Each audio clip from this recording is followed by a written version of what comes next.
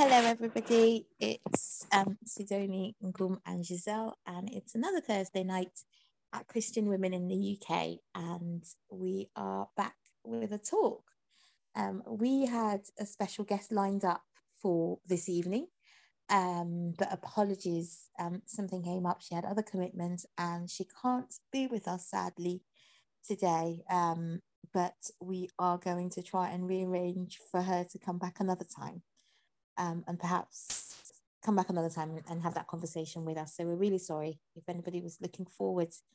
Actually, I know a few people in the group were looking forward to hearing what she had to say, but apologies that she can't be with us tonight. So we have decided to carry on with our Women of the Bible series. We realised that obviously because of everything that happened in December, we missed December's women. So we're going to do that now. And that means the good news is we'll get 2 Women of the Bible this month, which is amazing. So yes, let's have a look. I think this week or the next woman in our book is the anointing woman, it calls her. So if you remember back in November, which was our last woman that we did, she was the anointing sinner. This woman is the anointing woman. And this refers to the woman at Simon the leper's house in Matthew chapter 26. So Giselle, have you got your Bible there? Do you want to read Matthew chapter 26? I think she comes. And she is from verse 6 to verse 13. Right, hold on a wee second. I'm as bad as all of you ladies. Oh, there's my eyeglass there. Matthew 26, and she's from verse where? 6 to 13. 6 to 13. Okay, NLT version. Matthew 26, 6 to 13. And it's entitled Jesus Anointed at Bethany. And it is written, meanwhile, Jesus was in Bethany at the home of Simon, a man who had leprosy. During supper, a woman came in with a beautiful jar of expensive perfume and poured it over his head. The disciples were indignant when they saw this. What a waste of money, they said. She could have sold for a fortune and given the money to the poor. But Jesus replied, why berate her for doing such a good thing to me? You will always have the poor among you, but I will not be here with you much longer. She had poured this perfume on me to prepare my body for burial. I assure you, wherever the good news is preached throughout the world, this woman's deed will be talked about in her memory. Wow. It has to be the same woman. What a powerful woman. But it can't be because the other woman anointed his feet. Maybe she did his head. And look, That's true. remember? That's true, isn't it? Yes. And she poured this over his head. Yes. Yeah. Because the other woman did his feet and wiped it with her hair. Okay. But then didn't he say something similar about her? Where's that Luke reference? Because wasn't he also criticized? I can't remember. She was criticized. She was criticized for that. But yeah. What was Jesus's response? Yeah. Can we have a look at that Luke bit again? Just interesting. Okay, so Luke 7, 36 to 50. So let's see.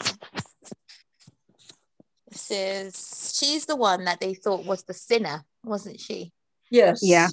And they thought the Pharisees thought she shouldn't be doing what she was doing because she was a sinner. Luke 7, 36. Right, so let's see. Okay, so she came in, so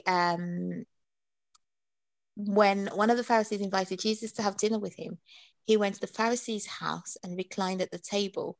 A woman in that town who lived a sinful life learned that Jesus was eating at the Pharisee's house, so she came there with an alabaster jar of perfume. As she stood behind him, at his feet weeping, she began to wet his feet with her tears. Then she wiped them with her hair, kissed them, and poured the perfume on them. Then the Pharisees who had invited him saw this. He said to himself, if this man were a prophet, he would know who was touching him and what kind of woman she is, that she's a sinner. And then Jesus said to him, Simon, I have something to tell you. Tell me, Tisha, he said. So I think, that was that woman. And he goes on to tell them the parable of, two people owing a moneylender. One owed him, 500 denarii, the other 50. And, and the man says he judged correctly. So that was the Pharisee being a Pharisee. For this woman. Yeah, it's two different women. You're right. Two different women. Yeah. So this woman. Yeah. What were you saying, G? No, it definitely is two different women. Yeah. But what I'm getting from this is that, again, the disciples, they didn't learn the first time when Jesus told them off about to leave the sinning woman alone. So again, they kick up a fuss because another woman uses expensive perfume to anoint Jesus. So it shows you just what little trust, really. Faith, maybe. Yeah. I don't know. Maybe just ideas, right? If some idea, it's not easy to let go of them. Even when you get a logical explanation of why you shouldn't.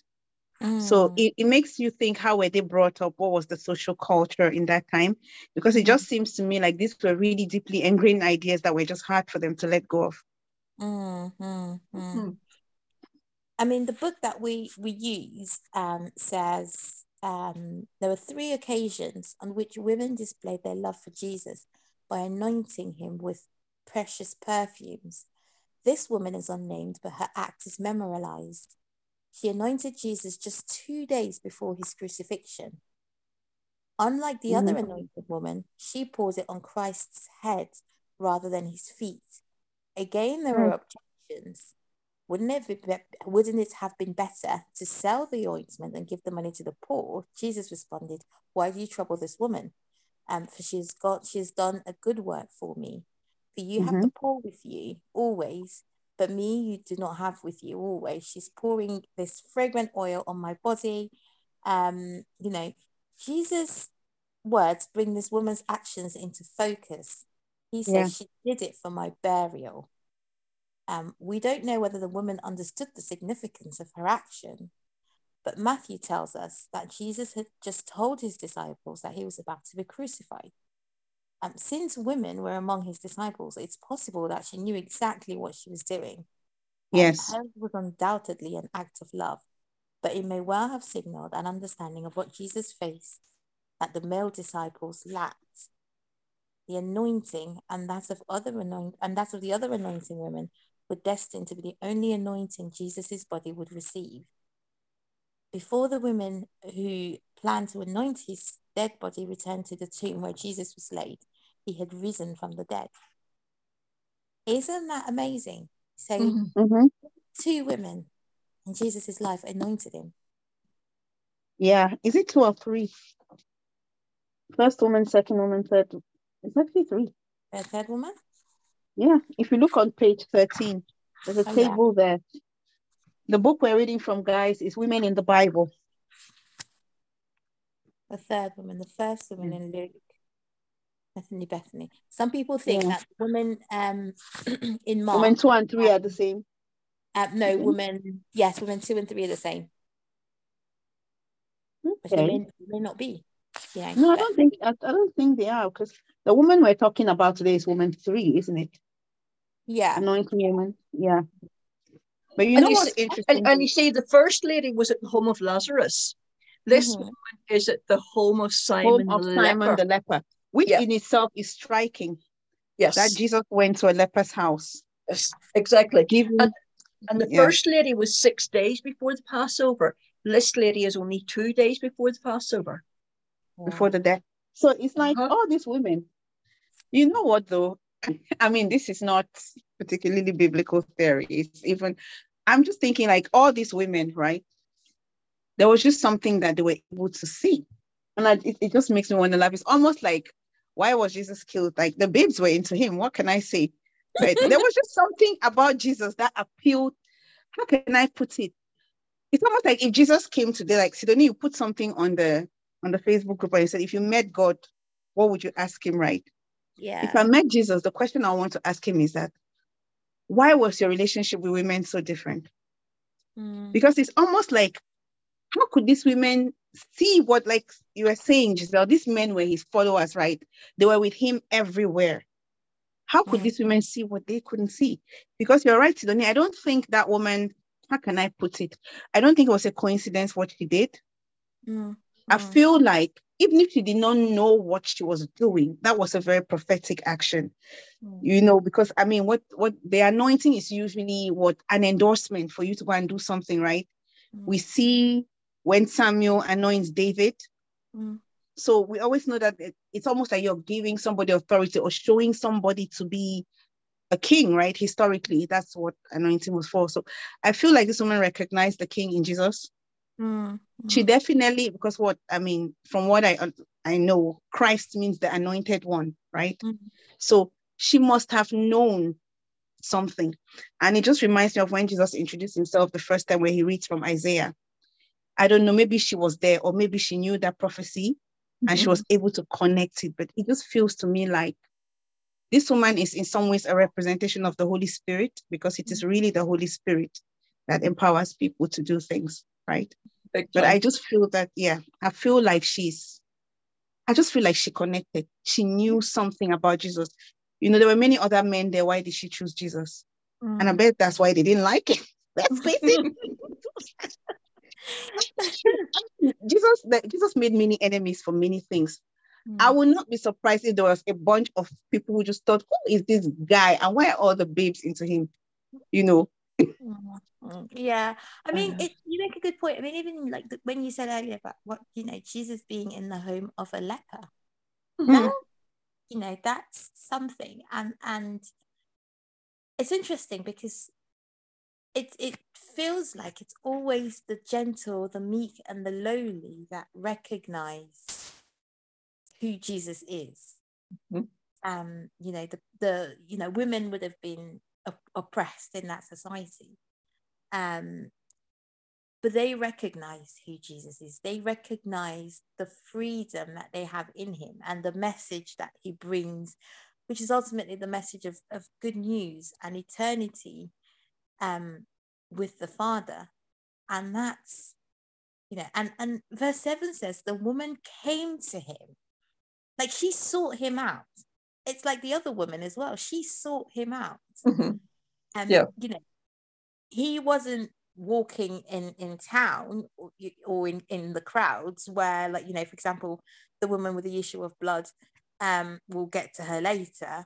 But, he wasn't in the crowd where she found, even that woman actually seeks him out. But this woman actually, it says she came to Jesus with an alabaster jar of expensive perfume. She came with something expensive. She came with something of value, not necessarily expensive, but she came with something of value. And we might say that that's her offering, that's her gift. Yeah, absolutely. She thought about it. To Jesus, do we come with something of value, or do we come empty-handed? Do we come with something expensive, not necessarily monetarily expensive, but emotionally expensive, psychologically expensive, something of value? Or do we come to Jesus and go, well, that bit of my life is out of bounds, that other bit is out of bounds, you can't really get in there, this is what I would rather give you, this is what I'm giving to you? Do we come with what we consider precious to him? And it's that whole thing. And that's why Abraham just blows my mind. Abraham came with his child, his only child. Imagine that. Like, there was nothing out of bounds in Abraham's life that God couldn't use or touch. Wow. even the most expensive thing in Abraham's life to Abraham. I mean, this guy was childless for decades, right? Exactly. He finally has a child in his old age, which is by all accounts a miraculous child. And then he's asked to kill that child. And that's something of value. Abraham takes something of value to that altar. He doesn't go empty-handed. He goes trusting that God will sort it out one way or another. He doesn't quite know how God intends to sort it out, but he knows that whatever happens, whether he's about to be fatherless again, or God is about to come good, Abraham doesn't know, but Abraham trusts, and Abraham takes Isaac up to that altar. Abraham goes with something valuable, and it's, you know, it's like this woman, she goes with something expensive. Doesn't mean we have to go buy the best Chanel perfume and take it, you know, and give it as an offering. I think that the symbolism here is something expensive. Are you coming to Christ with your most valuable things? Are you leaving your most valuable things at his feet? Are you offering what's most valuable to you to Christ? Wow. Or are you going saying, I'm here, Lord, but you can't touch my kids, you can't touch my jobs. It's okay, you can play around with my family relationships with my siblings and my parents, whatever, but you really can't go into these XYZ places? Or are you actually going to him and go, this is everything I've got. My life, my wealth, my kids, my health. This is everything I've got. I bring to you. I put it down at your feet, Lord. And, you know, the symbolism that this woman shows is mind-blowing. And so when the disciples see this, they become indignant. Why this waste, they say. This perfume, exactly, sold at a high price, and the money given to the poor. Don't we all know someone like that? Has always got a smart thing to say. Yeah, absolutely. But like you said, maybe they just missed the point, because I think sometimes, right, it's about people's understanding of value and people's understanding of a situation, because they may have been speaking, okay, we hear here that they were indignant, so maybe it wasn't really from the heart. But you know how sometimes people just value things differently? So I feel like if the word indignant wasn't there, I would have thought that, okay, maybe they just didn't understand.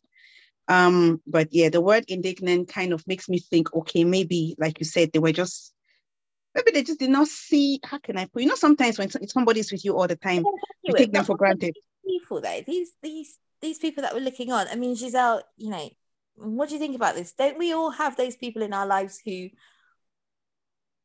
were there to give us bad counsel, who were there to turn us away from the right way or the right thing?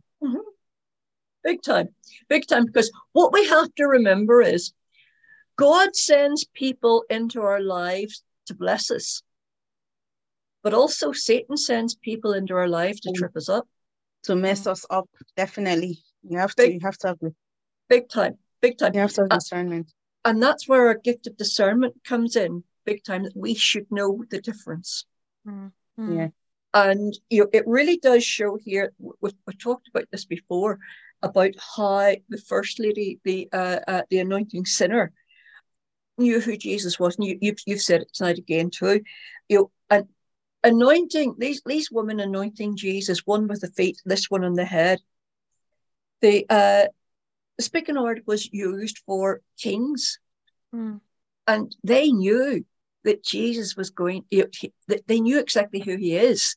They knew he's the King of Kings, and you know, just how the men didn't twig onto that.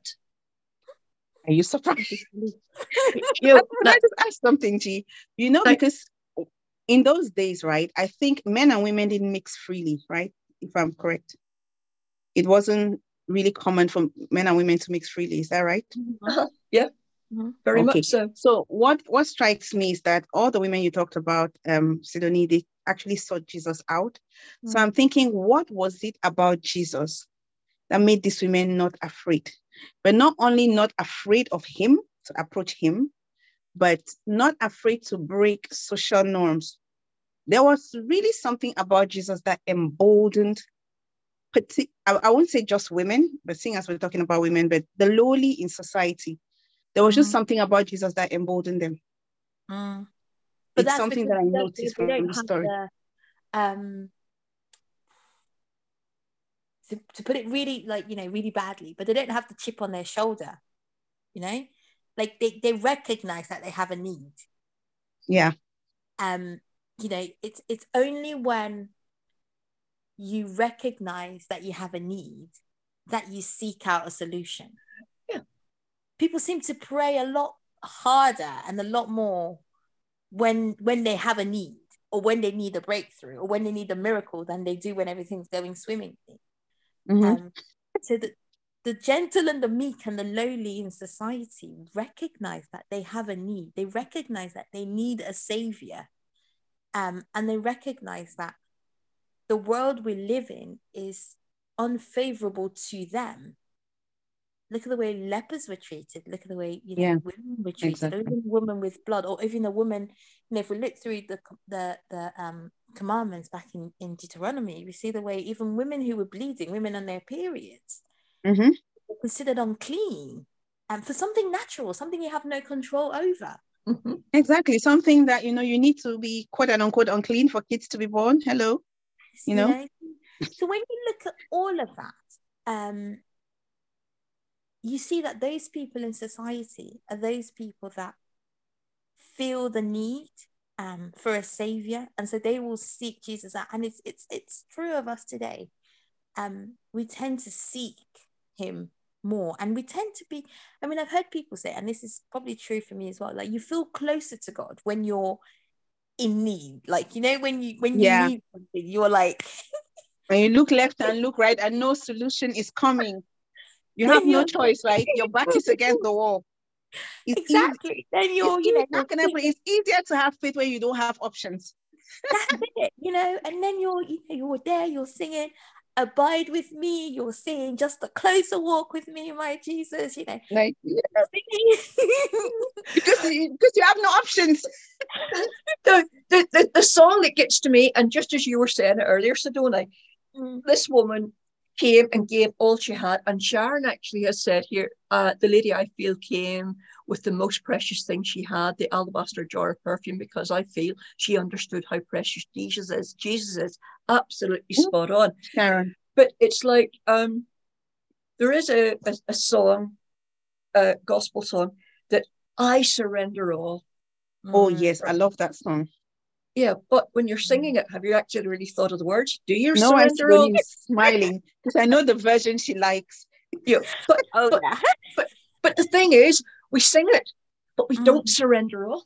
We don't. We don't. Say it exactly. It's not easy to surrender to Jesus, because like you said, we have things that are not even good for us, but we are so used to them.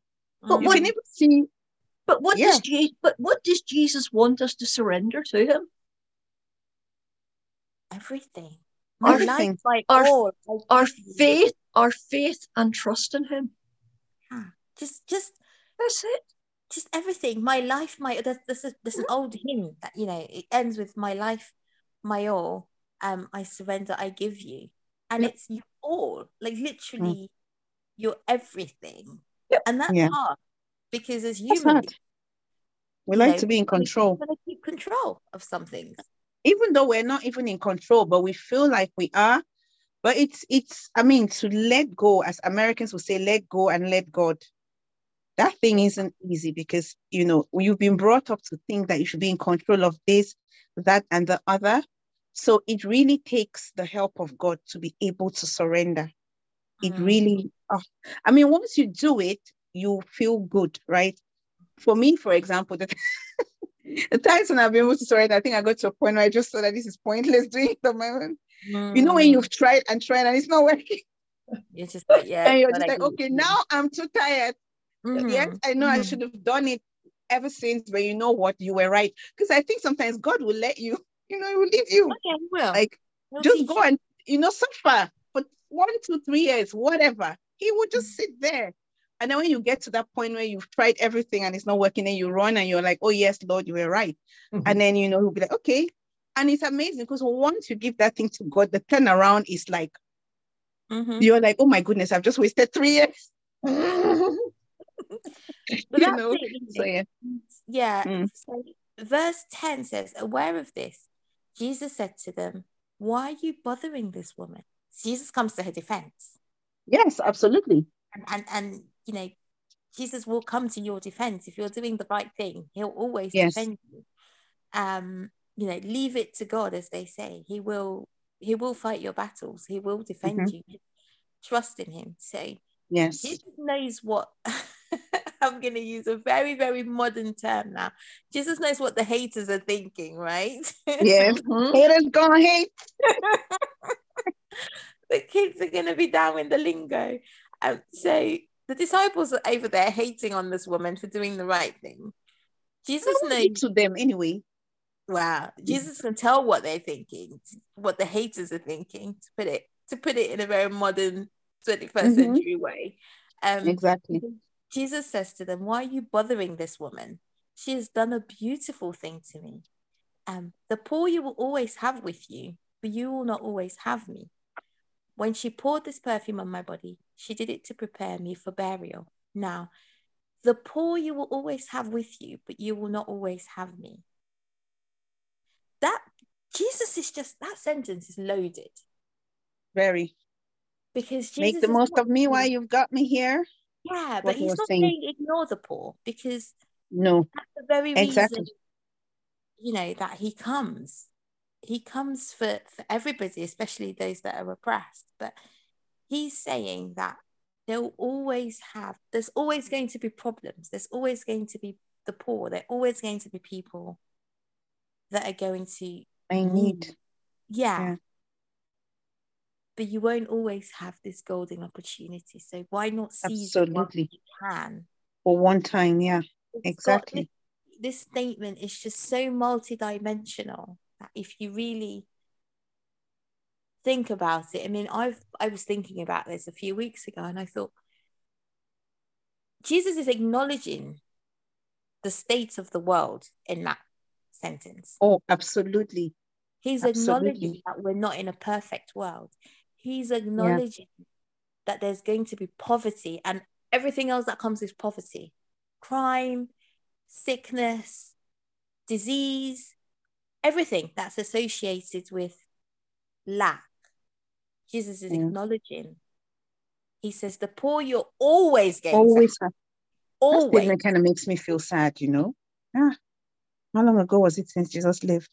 You know, and he's like, it's almost like the world is always going to be imperfect, broken. But that's just the truth, because you know what? It's still broken for the same reasons that it was broken in Jesus' time. There will just always be people who find it easy to cheat and oppress other people. He then says, you won't always have me with you. So grab the opportunity while you can. And that's a call to salvation. That's a call to, I won't always be on offer. Yeah, that's true. People need to know that now to follow me. Jesus won't chase, he won't chase you forever. No, and you know, there is going to be a time. I mean, here Jesus was obviously speaking of, you know, he was going to be crucified. And so he was going to leave physically anyway, as in man form. He was not going to be with them. But if we think about it spiritually, Jesus, that's also a loaded statement, because he's also saying the offer of salvation is not always going to be there. There's going to come a point where that offer is not going to be there, because I'm coming back and I will come and judge. So seize the day, carpe diem, seize the opportunity whilst you can. Bless you. Seize the opportunity whilst you can. You're living in a broken world. I'm offering myself as a solution to fix this. the wall's always going to be broken, but I'm offering myself as a solution for you to bear with until I come back to reconcile you with myself or to myself. But you've got to seize the opportunity whilst it's here. And if that's not a call to salvation, Giselle, I don't know what is. I tell you. Yeah. Big time. You know, that's such a, it's just such a great way to say it. There's actually an American song. I don't know if you know the song, "While there's blood still running warm in your veins." It's a beautiful, beautiful African-American. I think it's like a quote and unquote Negro spiritual. And it says basically this, it literally says, while you're still alive, you know, you need to choose the Lord. You know, it's, yeah, because it says you have to try and serve the Lord while the blood is still running in your veins.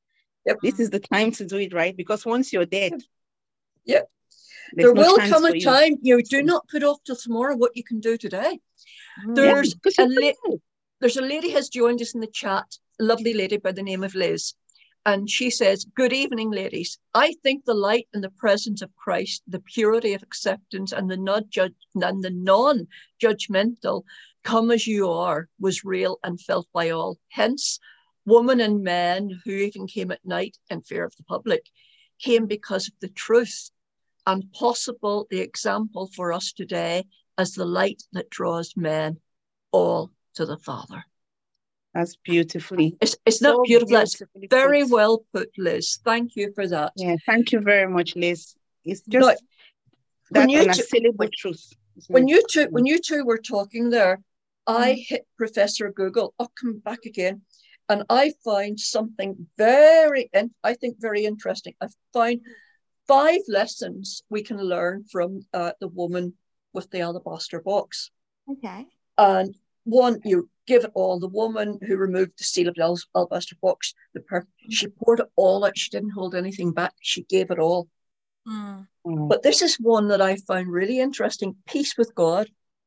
And it says, "We know the Lord is in the details, so the type of perfume used is no accident." Spikenard is mentioned in the Song of Solomon, where Jesus describes the heart of his bride as a garden with 9 choice fruits and spices. These 9 spices correspond to the 9 fruits of the Spirit Paul mentions in Galatians. Nard is mentioned 3rd in the list and is also repeated twice for added emphasis. If we match these spices with the fruits of the Spirit, spikenard would represent peace. Wow. I find that really interesting. And the lessons is healing, releasing his fragrance, which is absolutely brilliant. And surrender brings peace. But you know, just smelling the fragrance of heaven when you're in praise. When I'm in praise and worship, that's when I get really into tune with God. Some people through prayer, some people reading scriptures. For me, it's praise and worship. And it's when I'm in full-blown praise and worship that God speaks to me. And every now and again, I can smell that fragrance of heaven. And I tell you, there is no other smell like it. It is beautiful, isn't it, ladies? I've heard people say that. I think I've experienced it. I wasn't very sure what I was experiencing. But what you said, G, is true, because even just yesterday, I can't tell you what kind of night I had. And I didn't really, all I just wanted to do, I just played praise music. And for the first time, I felt the healing power of praise. You know, you can say it, but I just felt like something is happening to me here. I could really feel it. It was just, normally I play praise music, right, when I'm at home doing stuff, or just sometimes, but yesterday was a different experience. I literally felt, it was almost as if my soul just wanted more and more and more and more of this. It was a very, very interesting experience. And there's definitely healing. And you don't have to praise God only when you're happy, guys. That's another thing. I think it's much easier to praise God when you're happy. But I realized that when you're in a lot of pain, when you're going through something, just put that music on. Even if you don't feel it, it's your spirit that needs to be ministered to, know your emotions. And it helps because it there's something about music. I mean, there's a reason why the Psalms are in the Bible, right? There's so many of them because there's something about music and spirituality that brings us close to God. And yeah, you're right. I mean, for me, it's, praise and worship songs, but sometimes it's just the turn of a phrase. It will hit me and I'll just think, hang on a minute, how wonderful. Like, when you just hear something and then the magnitude. Mm-hmm. And what normally tends to hit me is either God's love or just how unimaginably magnificent he is. Like, we can't even begin to comprehend. And I know I put in the group, if you could ask God one question, what would it be? And for me personally, it would be how could he love us that much? I mean, we struggle to love even our own children ourselves, even 24/7. never mind your children, yourself. Yeah. I mean, it's easy to sacrifice yourself and an altar of quote unquote, self humiliating pride or whatever. It's easy to put yourself, because some people are quite self-degrading, but it's harder to sacrifice your child, because there's something about procreation and evolution carrying on through your seed. There's something about being hard, which is why as a parent I really respect what Abraham did. But I would ask God, how could you love us? I mean, even animals protect their young. Exactly. But it gets to a point where even some animals would turn on their young. Mm-hmm. Some animals would turn on their own, but God would never. Like, exactly. how can he love us, a sinful people, so much that he would send his own child to die for us and forsake his child on the cross for our sake, just so that we're not forsaken? And I tell you, people, that is a love that you can't buy. No. That's a love that you can't find anywhere else. And if anybody is out there listening to this and they're looking for love, or they've perhaps been disappointed in love, God's love is a love that is not replicated anywhere in the universe, not even in nature. It's a pure, undiluted, unconditional kind of love that he's willing to sacrifice his child that you may know him and be with him. And if you've been disappointed in love before, then I beg you, come to God, because he won't disappoint you. And if you've come to God and you feel like he's disappointed you and you feel like he's let you go and you feel like he's not answered your questions or your prayers, and perhaps you've lost a loved one or a spouse or a child or a parent, and you feel abandoned by God,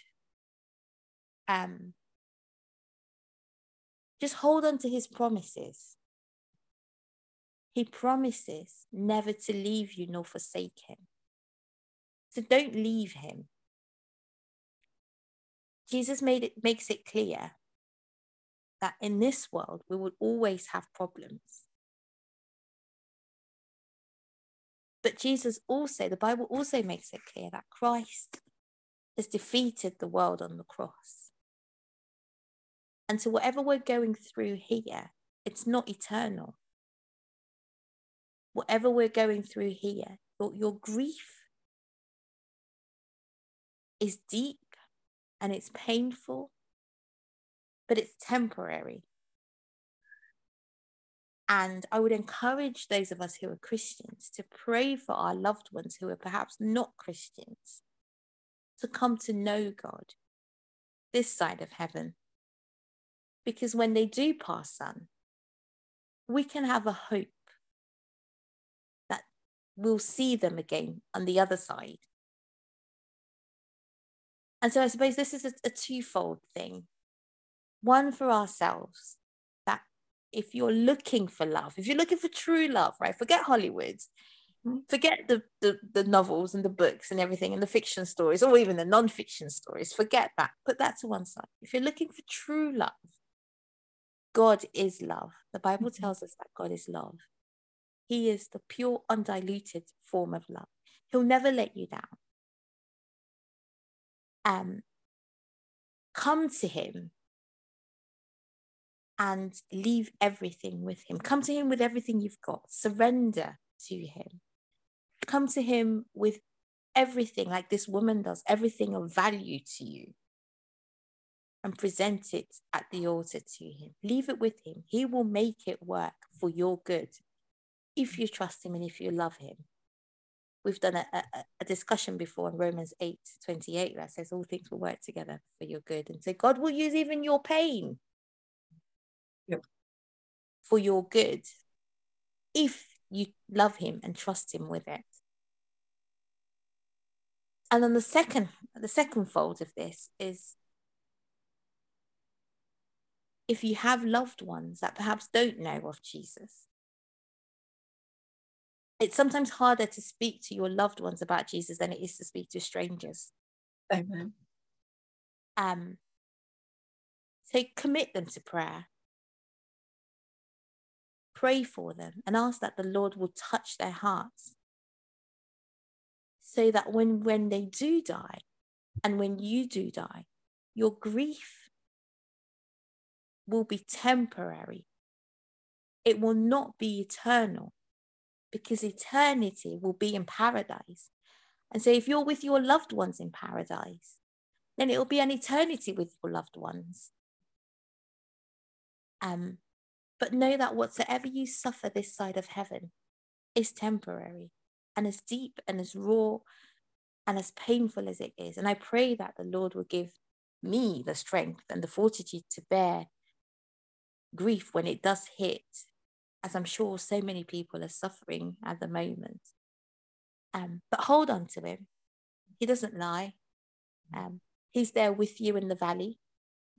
And he says in Psalm 23, as Giselle will very, very lovely know, even though you walk through the valley of the shadow of death, you will fear no evil, for the Lord your God is with you. Amen. He will comfort you. And just bear in mind that you're walking through. The valley of the shadow of death is life, because the only thing certain about life is death. The Absolutely. valley of death is life. So as you walk through life, fear no evil, for the Lord your God is with you, and he will protect you. And he has said he will never leave you. And so trust that. And so even when we pray, let's not pray that, God, please be with me, because he said he's with you. Let's not pray, God, oh, please be with me today and be with my loved ones. No, let's say, help me to feel your presence. Let's trust that he's with us and ask that we feel his presence more. Amen. But yeah, G, have you got anything else to add before we pray out? Sharon, our lovely Sharon, says, Sedona, you're speaking great this evening, and you really are, my dear. That really totally. All that came from God, so it did. Straight from the throne. It's going to touch somebody out there, either here on Facebook watching it or listening to it in playback, or on Spotify or on YouTube. That is going to touch people. It really is. Yeah, definitely. Well said, my dear. I don't think Naomi or I can add anything to that. No. Okay, what we use the opportunity to pray then for those that are listening. Giselle, do you want to pray for us? I would rather you pray at the minute, Sedona, because the power of God's all over you, my dear, and go for it. The power of God is all over all of us. But yeah, come on. Our Heavenly Father, we thank you so much for these lessons that we are learning through these wonderful women that are in the Bible. We thank you for the lesson of surrendering all to you. We thank you for the lesson of bringing our most valuable things to you, to your altar, and presenting them to you, and using them for your benefit and your glory. We thank you, Lord, for the lesson that the poor will always be amongst us. But at the same time, we should not despise or neglect the things of Jesus, the things of the kingdom in this world. But we should also recognize that there are poor people amongst us, and things are not perfect this side of heaven.